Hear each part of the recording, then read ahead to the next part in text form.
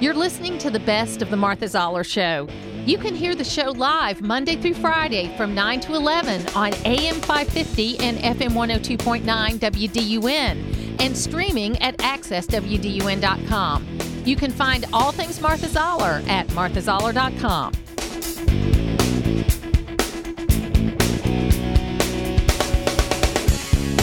President Biden is in Israel today. Due to the bombing of a hospital in Gaza, the trips were that were going to also include meeting with Jordan and the head of the PLO, Palestine Liberation Organization. Those were canceled because of the mourning period. Now, late yesterday, a bomb was dropped mistakenly on a Gazan hospital. We now know through audio that's been released by the Israeli Defense Forces and articles that have been written by Al Jazeera, an Arab news source, says that one of the terrorist organizations, it is Islamic Defense or something like that, sent this rocket. It failed. The rocket failed from where it was shot, and then fell down on this hospital. So it was not intentional on the part of the Arabs. It was not done by the Israelis. They are blaming the Israelis. And unfortunately, when it comes to people that support, I don't want to even say the Palestinians, because this is not about the Palestinians. This is about Arab terrorists through Hamas, Hezbollah, and other organizations that want to kill all the Jews. If you lose sight of that, you are going to be dragged down a rabbit hole that we don't want. Now, I will say that this very strong showing with Netanyahu and Biden, I got to admit that President Biden is doing pretty well so far. No gaffes, looking strong, doesn't look tired, all of that. And it's very important that this go well. There are 200 American forces that are ready to go if necessary to go in there. And I hope we don't end up with boots on the ground, but maybe that's what it takes to get our American hostages out. Okay. And that should be job one. Someone was talking last night on one of the channels about how previously Egypt had flooded all these Hamas tunnels to get people out of there, and that had worked pretty well. But they were saying, oh, that's what we should do. No. And the general, the former head of NATO, said, Breedlove from Atlanta, General Breedlove, he's from Atlanta, he said that's probably where they're keeping the hostages, are in these tunnels. Okay, so you don't want to flood the tunnels because you could end up killing the hostages. So until you know and have intelligence as to where these hostages are, you can't flood the tunnels, even though that's where they're hiding and they're regrouping. Here's President Biden in that same meeting making a comment. The United States stands with you in defense of that freedom, in pursuit of that justice, and in support of that peace. Today, tomorrow, and always, we promise you. It is the Martha Zoller Show. You can join us on the phones at 770-535-2911. President Biden, did he need to go to Israel? I don't think so. This has delayed Israel being able to do what they need to do because they had to divert a number of security forces to around this place where Benjamin Netanyahu and President Biden are meeting, because they can't take any chance at all of anybody getting a shot at President Biden because, that would create a lot of problems. We don't want Kamala Harris as president. We want the president to be safe at this point in time, and we want to pray that President Biden does the right thing. I am as big of a partisan as anybody else. I think Republicans would handle this better. I think Republicans would do better, when they're not out of their mind like they are right now as it relates to the speaker's race. But we've got to, when we're in the middle of something like this, we need to be united. You can join us on the phones at 770-535-2911. So yesterday, Jim Jordan got 200 votes. Hakeem Jeffries got 212 votes. So that's 200 and 212 is 412, which leaves you 23 that could vote somewhere else. It looks about 20. I think there were 3 people that didn't vote. 20 people voted for everybody from, they didn't vote for Mickey Mouse, but it was like a vote, one for this person, one for that person, one for another person. 3 for somebody that wasn't in Congress, Lee Zeldin. That was some New York folks. Folks, you're being ridiculous. Okay? Either you want to have Hakeem Jeffries as your speaker, which is what's going to happen if we don't come to some kind of agreement, or you're going to get your acting gear for the 20 people that didn't vote for Jim Jordan. I'm not the biggest fan of Jim Jordan myself. Okay? I think here's what I think about Jim Jordan, and I think you're going to think this is a fair representation. Jim Jordan is a bulldog conservative. He has run investigations and committees very smartly and toughly. Okay, toughly's not a word, but I'm going to make it up. Tough and smart, okay? He has done a terrific job for any task he has been given. He did take President Trump's side on certifying electors. He did take the side of the January 6th people that were arrested, the rioters, to be sure they were taken care of fairly. So he is being painted by moderates and people on the other side as being an insurrectionist, a traitor, and all the other words they use that they don't care what words mean anymore. I don't think that's a fair representation of Jim Jordan. I think Jim Jordan is a tough guy from Ohio who understands what the law is and who tries to follow the rules.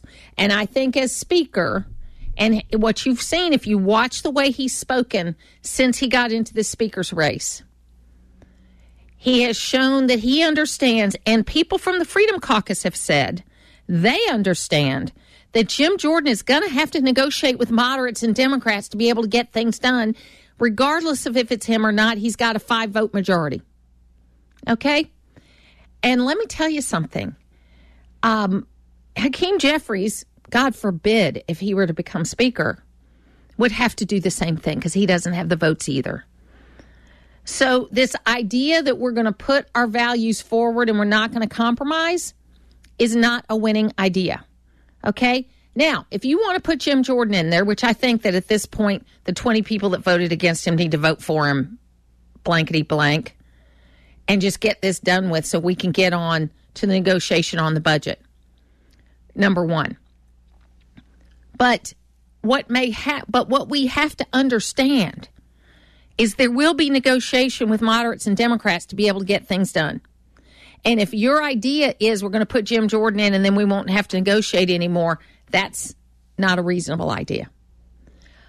I believe that we need to get to the point that we need a speaker right now. And when you're voting for somebody like McCarthy got some votes and Massey got some votes and Emmer got some votes, 1 vote, and you're voting for somebody who has already voted for somebody else, I just don't think that's the best thing in the world. All right? Quit acting like a child and get in there and make it work. Quit acting like a child and get in there and make it work. Because we are here because of a whole bunch of people that acted like children. Okay, and I can draw a line. People are going to say that I'm crazy here, but that's okay. You know who would be in this race right now if they didn't run for Senate? Doug Collins. Doug Collins would very likely be the compromise candidate that might be able to win the speakership.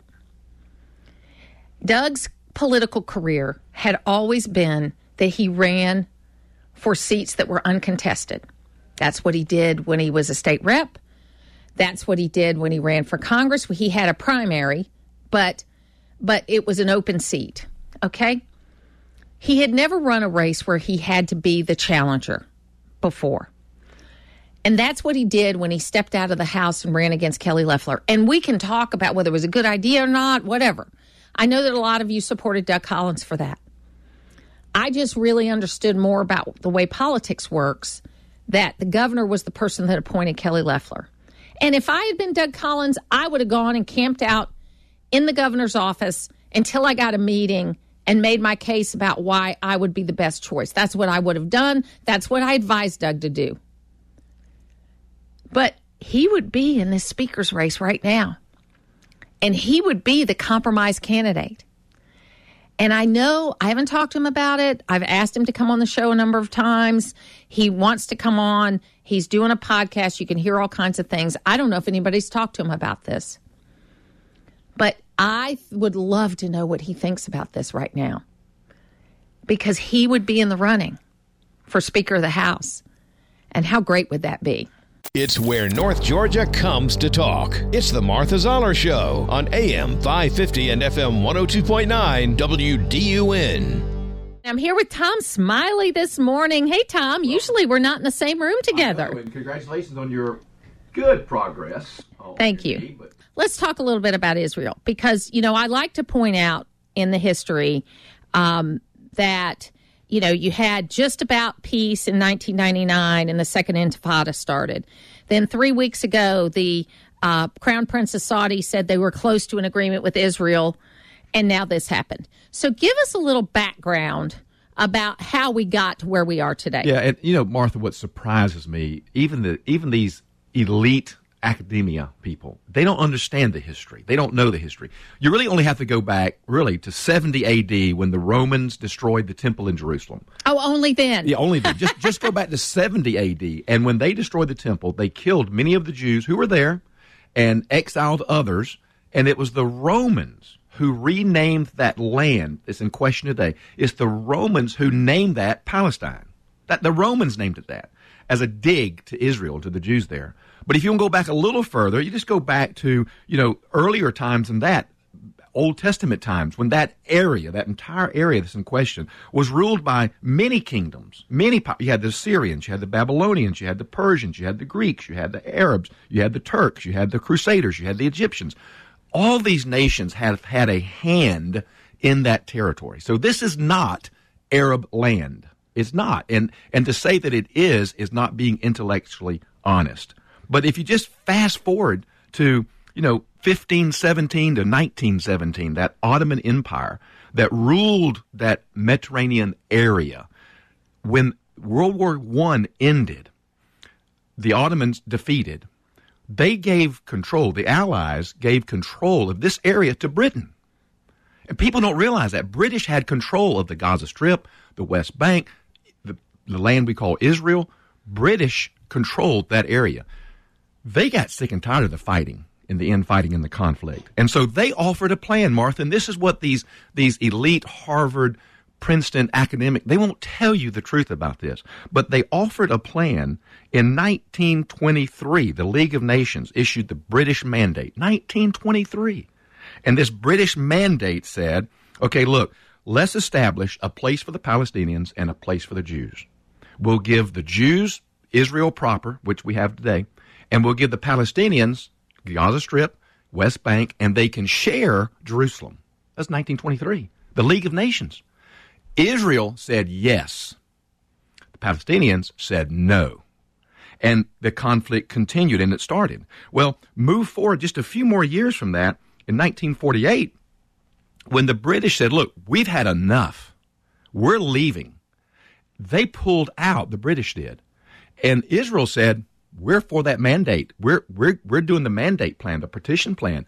We're saying yes to a Jewish nation. The Palestinians immediately, and the UN said it. And immediately the Palestinians started fighting the Israelis, immediately, to keep them from establishing their homeland.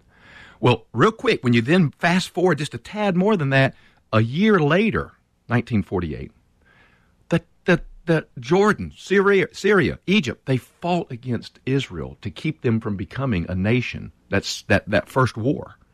Israel won. They won. Who could believe it? And then, a few years later, you have the 6 Days War. Which they won. Which they won again. Every time. People don't realize this. This is why I say it's not going to work out good for the people of Gaza, because every time the Israelis fought a war, they've won. Every time. But what's interesting is that when Yasser Arafat, that's a name from the past, isn't it? who, by the way, in my research I discovered, I had forgotten about this, there's a lot of suspicion that Yasser Arafat was actually poisoned by Arab militants because he was about to say yes to a Palestine state and the existence of Israel. Because he had gotten $6 billion back in those dollars. That'd be a lot more now. Right. He had it in a Swiss bank account. His wife ended up inheriting it. But he had gotten plenty of money from us, and he was ready to deal. He was ready to deal, and that was all around, that 67 period, that 6 Days War. Well, in 1993, the Oslo Accords gave direct control of the Gaza Strip to the Palestinian Authority. And people don't realize this, and I said it at the time, Martha, just because of my biblical background, I said at the time, Israel should not be giving away land. But they did. They gave control of the Gaza Strip to the Palestinian Authority. And the thing that's important is prior to that, Palestinian children were going to school. Palestinians were working. There were Arabs in the Knesset. I mean, Israel was trying to be fair. Yes, they fight back hard when you attack them. Right. But they were trying to be fair to the Palestinians. They were, and they had work visas to cross over into Israel to work. I was in Israel 1920. Let's see, a few years ago. 2021. 2021, yeah. You said 1921. I don't think you were there then. No, I wasn't there then. But I was over there, and we went by the Gaza Strip area. And there was border control, border checks, but people were coming and going in and out. Some of the people in our hotels were Palestinian Arabs in Israel working in hotels. So what happened is the PLO, Yasser Arafat, began to talk about allowing Israel to exist. That was his downfall. And in 2006, the people of Gaza, Martha, they voted in Hamas over the more moderate, presently ruling party. Now, that party said it was a coup, but we won't talk about that. We'll just say that Hamas won. Martha, 42% of the Palestinian Arabs in Gaza today still support Hamas. These aren't innocent civilians who don't know what's going on. They put Hamas in control in 2006. And so they have in their charter a hard stance. Israel must be annihilated. Well, how are you going to live next door to somebody who wants to kill you? So I have an uncle. He passed away last year. He was 98, that was from India. And he was an Armenian that had fled the genocide of Armenia. Right. His family had. Right. They had grown up in India. Mm-hmm. They worked for, they were the tailors to the governor of India. So when India fell in 1947, they went to England. My uncle came to UCLA. Okay. So he was very informed by seeing the masses rise up. Okay. And, but he was very knowledgeable, brilliant guy. And every year at Thanksgiving, my brother, who was a little more libertarian, I'm more of a Republican, and my uncle was a Democrat, we would debate these issues. And we always got around to the Middle East. And we would say at the end of it to end the discussion, but Uncle Greg, the Brits drew the line, so that's their fault. Because what happened was if you have ever read about a woman by the name of Gertrude Bell. Mm-hmm. Gertrude Bell was the first woman to graduate, I think, from Cambridge, but she also traveled the Middle East, and she worked with a lot of the sheikhs. The fact that they worked with a woman was unbelievable, but she was British, and she worked with the British consulate, and she helped pick out some of these initial lines for things like Saudi Arabia, Transjordan, these kinds of countries. Mm-hmm. But they were doing it the way Western people draw lines, mountain ranges, rivers, that kind of stuff, instead of the way tribes are. Right, and that's the thing they left out. Yeah, that's and exactly what right. Sort of set it up for failure from the beginning. Yeah. So it's so interesting because you're absolutely right. Every time they get close to peace, and the Crown Prince of Saudi Arabia said, we're this close. Right. 3 weeks ago. That was the key. And it's he needs to be sure somebody doesn't try to kill him. Oh no, he's on short time. I will tell you, Golda Meir back in the 70s or whenever it was. She said this about this conflict. She said, and this is her quote, Martha. Golda Meir said, "There will never be peace here until the Arab mothers start loving their children more than they hate ours." That's the key. And so when I see these news reporters on the news interviewing these pro-Palestinian people, and this one lady was she was almost spit in the face by this guy yelling at her. I said, look, it's simple interview. Ask one question. Sir, do you believe Israel has the right to exist? They're going to say no. Well, that's the end of the discussion. How can Israel then support a two-state rule when the people they're going to give control to want to annihilate them? You know, I like to read a lot of old texts, and there was this kind of a Chamber of Commerce kind of thing that was written in the 1880s, and it talked about how, they have this prayer on Friday night where they talk about next year in Jerusalem, next year, and That's Jewish right. people do. That's right. Mm-hmm. And starting about the 1880s, a lot of them did start, if they could, moving back, because they were being pushed out of here, there, and everywhere, And what happened was they would go to what is now called Israel. They'd buy some land from some nomads, whatever, that had it, people that owned the land, and then they'd make something of it. That's exactly right. And the Arabs got mad about that. They thought they were being cheated. Mm-hmm.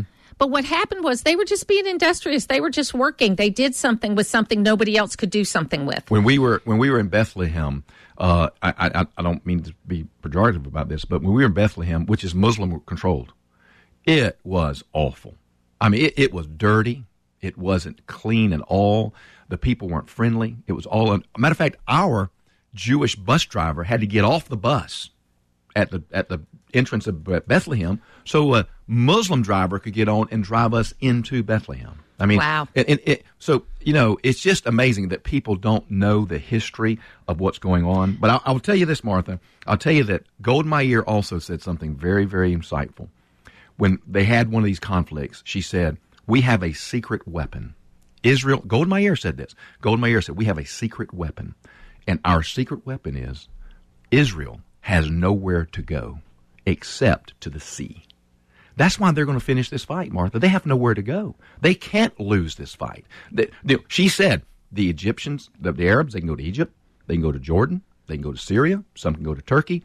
We have nowhere to go, and that's our secret weapon. Why do you think that the Jews, in some factions, are so hated? Because clearly, you're hearing people get interviewed today in America. What shames me is that there are people in my country, and I support their right to protest. I don't support that. If they want to say free Palestine, fine. But if they're going to say gas the Jews, kill the Jews, that's not peaceful protest in my mind. Well, it's not. And here, just one quick aside, I think they ought to do some facial recognition. And anyone in those protests who are here on a visa need to be sent back immediately. Now, American citizens have the right to do whatever they want to do. Right. But if you're here on a visa and you're out there supporting terror, the Homeland Security folks should send them back. Yes. I mean, they send them back. And I think that's why they cover their faces. They don't want to be seen because they know they would be found out. But what's interesting? I think you hit it on the head earlier. When you talked about how the Jews were seen as the Jesus killers. And I remember that terminology now that you bring it up. But you go all the way back to Martin Luther. Martin Luther, the reformer. He wrote a pamphlet entitled in 1545. He wrote a pamphlet entitled "The Jews and Their Lies," and he claimed a lot of the problems that existed that day were because of the Jews and their desire to kill Christians. Now, Martin Luther was a great reformer, but that doesn't make him right. And there have been some great reformers over the past in the Middle Ages who've said things that now they probably wish they hadn't said. But I tell you, Martha, this is where, my biblical worldview kind of begins to take over in my political analysis, because I have to say, I really believe part of the hatred for the Jews is demonic. I really believe that my biblical worldview holds that there is a power of evil, and I believe that evil power, Satan and his demons, I believe they are invading the hearts and minds of people, and I think it's a demonic aspect to this hatred of the Jews. I was talking to a friend at breakfast. I never think of the Jews. I mean, I never wake up in the morning thinking, I hate those Jews. What are the Jews doing today? Yeah, what are the Jews doing today? I mean, I don't even think about it. But gosh, there are people that do. The level of hatred. Yeah. And what about our institutions like Harvard and Princeton and these institutions, these students? Don't look at the students. Look deeper at the professors. they're the ones that's poisoning the minds of these students. And you know what? I hate to make these analogies to leading up to World War II and where we are, but you remember the universities were very liberal leading up to World War II. There were a lot of fascists and communists and pro overthrowing the government in universities at that time too. Sure. Okay. Right. And people were, thankfully we didn't poison everybody that way. But we don't teach kids how to critically think anymore. Exactly right. Parents are so tired. They're working and they don't have enough time. And, we need a big reset. I don't want it to be World War III, but we need a big reset about the family and about how things are going. Now, my mom was a buyer and was in retail. My dad was a wholesale guy. So we had lots of Jews in our life growing up. And usually they were my parents' bosses. Okay. And but I learned things like about bar mitzvahs, and we got invited to things, and they were very good, supervisors, bosses, whatever. And so I feel blessed in a way that I got that kind of exposure because with only 14 million people in the world, you could go your whole life and never even meet a Jewish person. That's exactly right. And when you look at the history of Jews being hated, as you mentioned earlier, even during like the Russian revolts and all of history, the Jews were some of the poorest people in Russia, but they were blamed for the poor conditions of the country. The Jews, they've always been the scapegoat. It's like, oh, something's wrong, blame the Jews. So funny. A few years ago when I was working for Senator Perdue, I got invited to the Indian consulate in Sandy Springs because they have a Hanukkah celebration because they pride themselves on the fact that there were about 2,000 Jews that immigrated to one of their port cities because they were pushed out of somewhere else.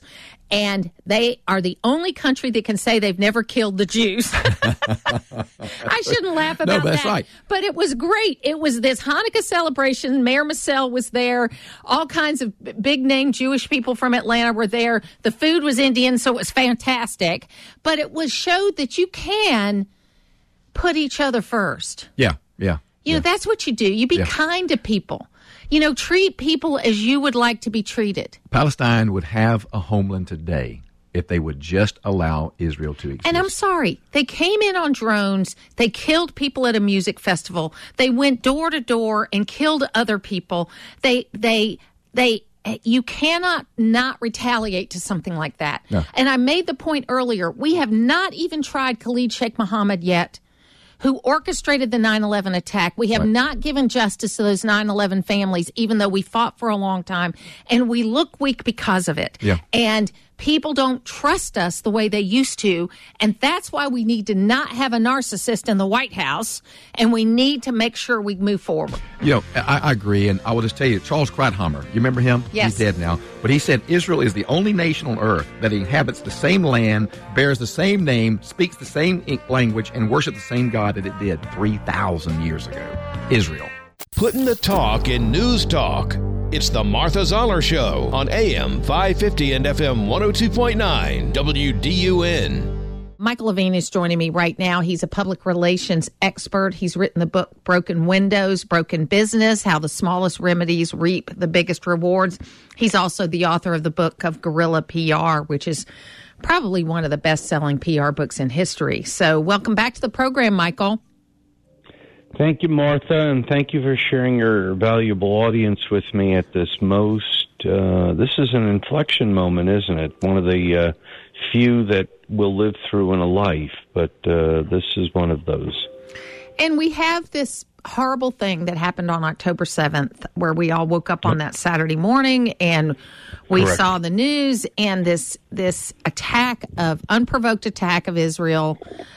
And the killing of women and children and civilians primarily over this period of time and hostages taken, and we all saw it. And we're now to I think Martha, your words are even your descriptive words are too soft.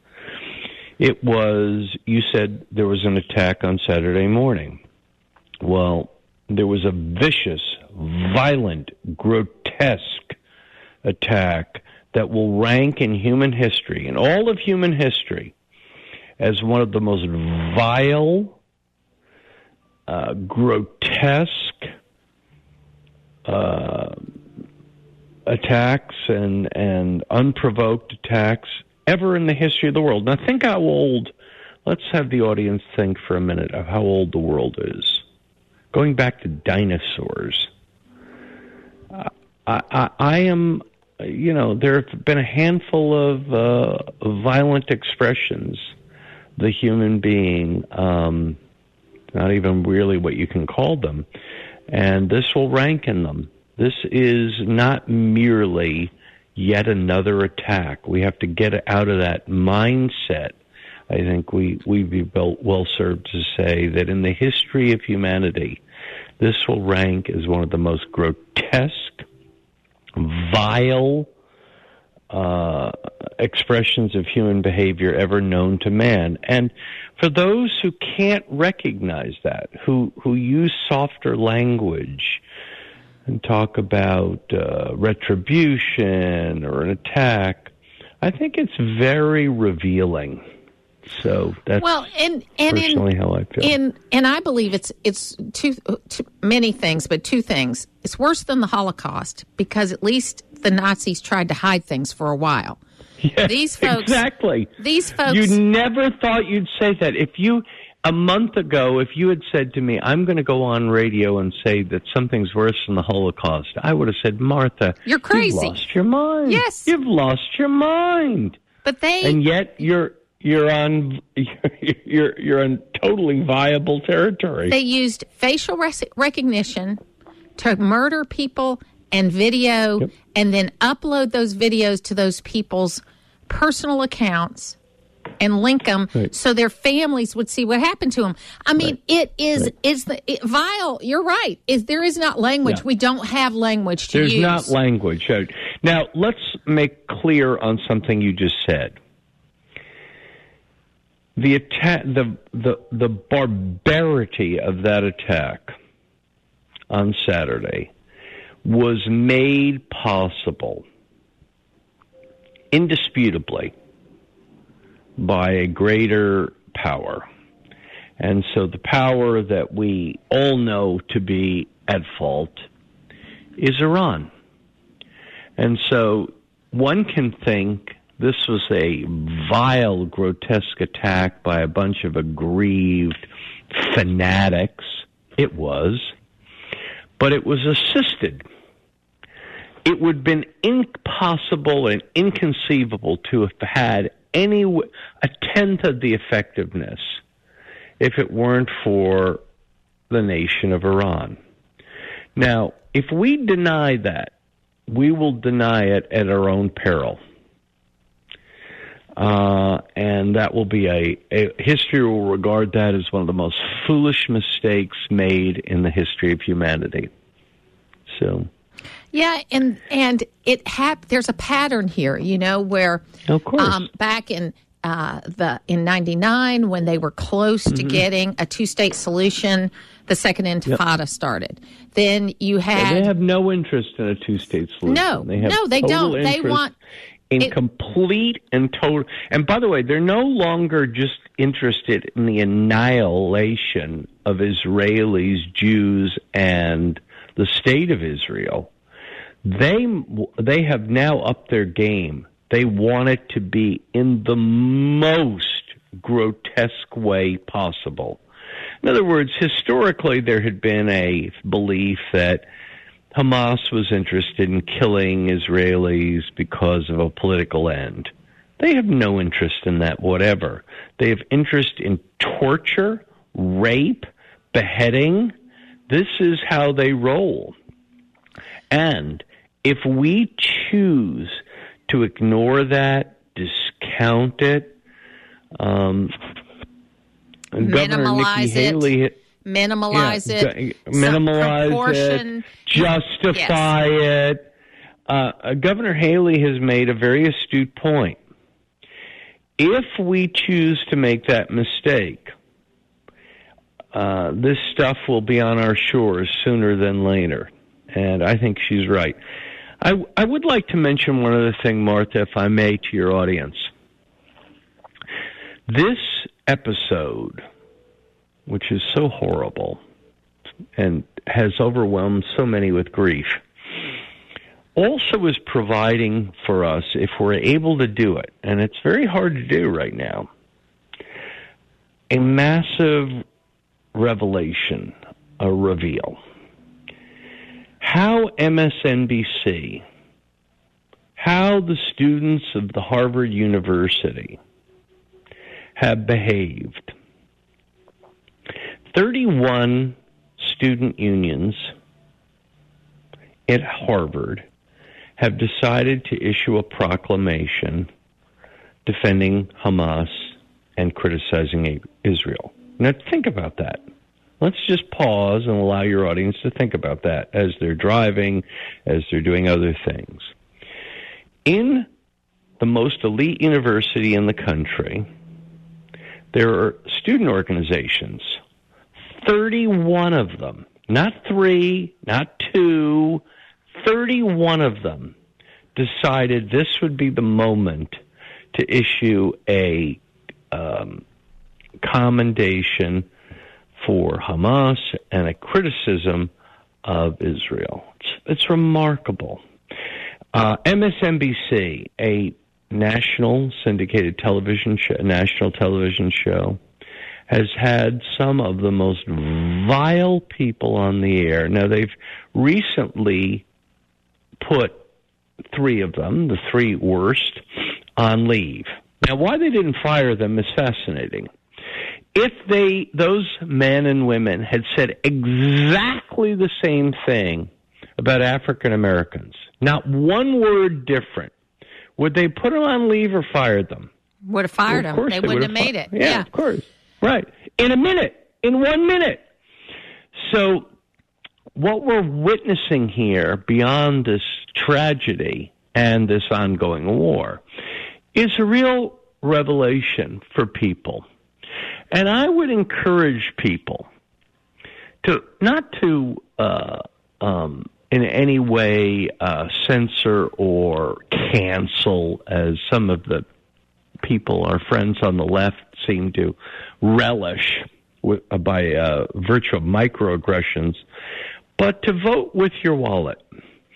If you are offended to your core by a university student body, many in the student body, praising murderers, and you may not be Jewish at all, it's just you're offended, then there are ways to respond. Number one, under no circumstances send your child, I don't care what its academic credential. A moral credential is more important than an academic credential by a big factor. If you send your student to that type of university where that type of thinking flourishes, what do you think is going to happen to your child? And you're going to pay a fortune of money to have your child indoctrinated. Number two, if you find yourself just out of reflex or routine turning on MSNBC after this, well, there's an old admonition: silence is agreement. So if you do that, now I'm not suggesting that MSNBC be taken off the air. I don't think they should. I think there's place for alternative views. But I do think that supporting people with your time, money, effort is a moral consideration that this nation needs to make and hasn't been making for far too long. We've been letting things go. And these are the same people at Harvard, at other universities, that won't let conservative people speak at their campus because the mere sound of the words offend them. But that's correct. When women and children get murdered, they think that's okay. And it just doesn't work. You're totally right. You know, what I have heard by many, many, many good people throughout the last couple of years is a response to outrageous behavior is, oh, that's silly. Oh, that's silly. Well, friends, I believe you've selected the wrong description. It's not silly. It's deeply dangerous. What 31 of the student body of Harvard did was not silly. It's horrible. It's offensive. It's grotesque. It's immoral. And until we label it as that, and label our actions as that, I think we're going to get more of it in this nation. If I were the president of Harvard and that had happened on my watch, those students, one, would be suspended.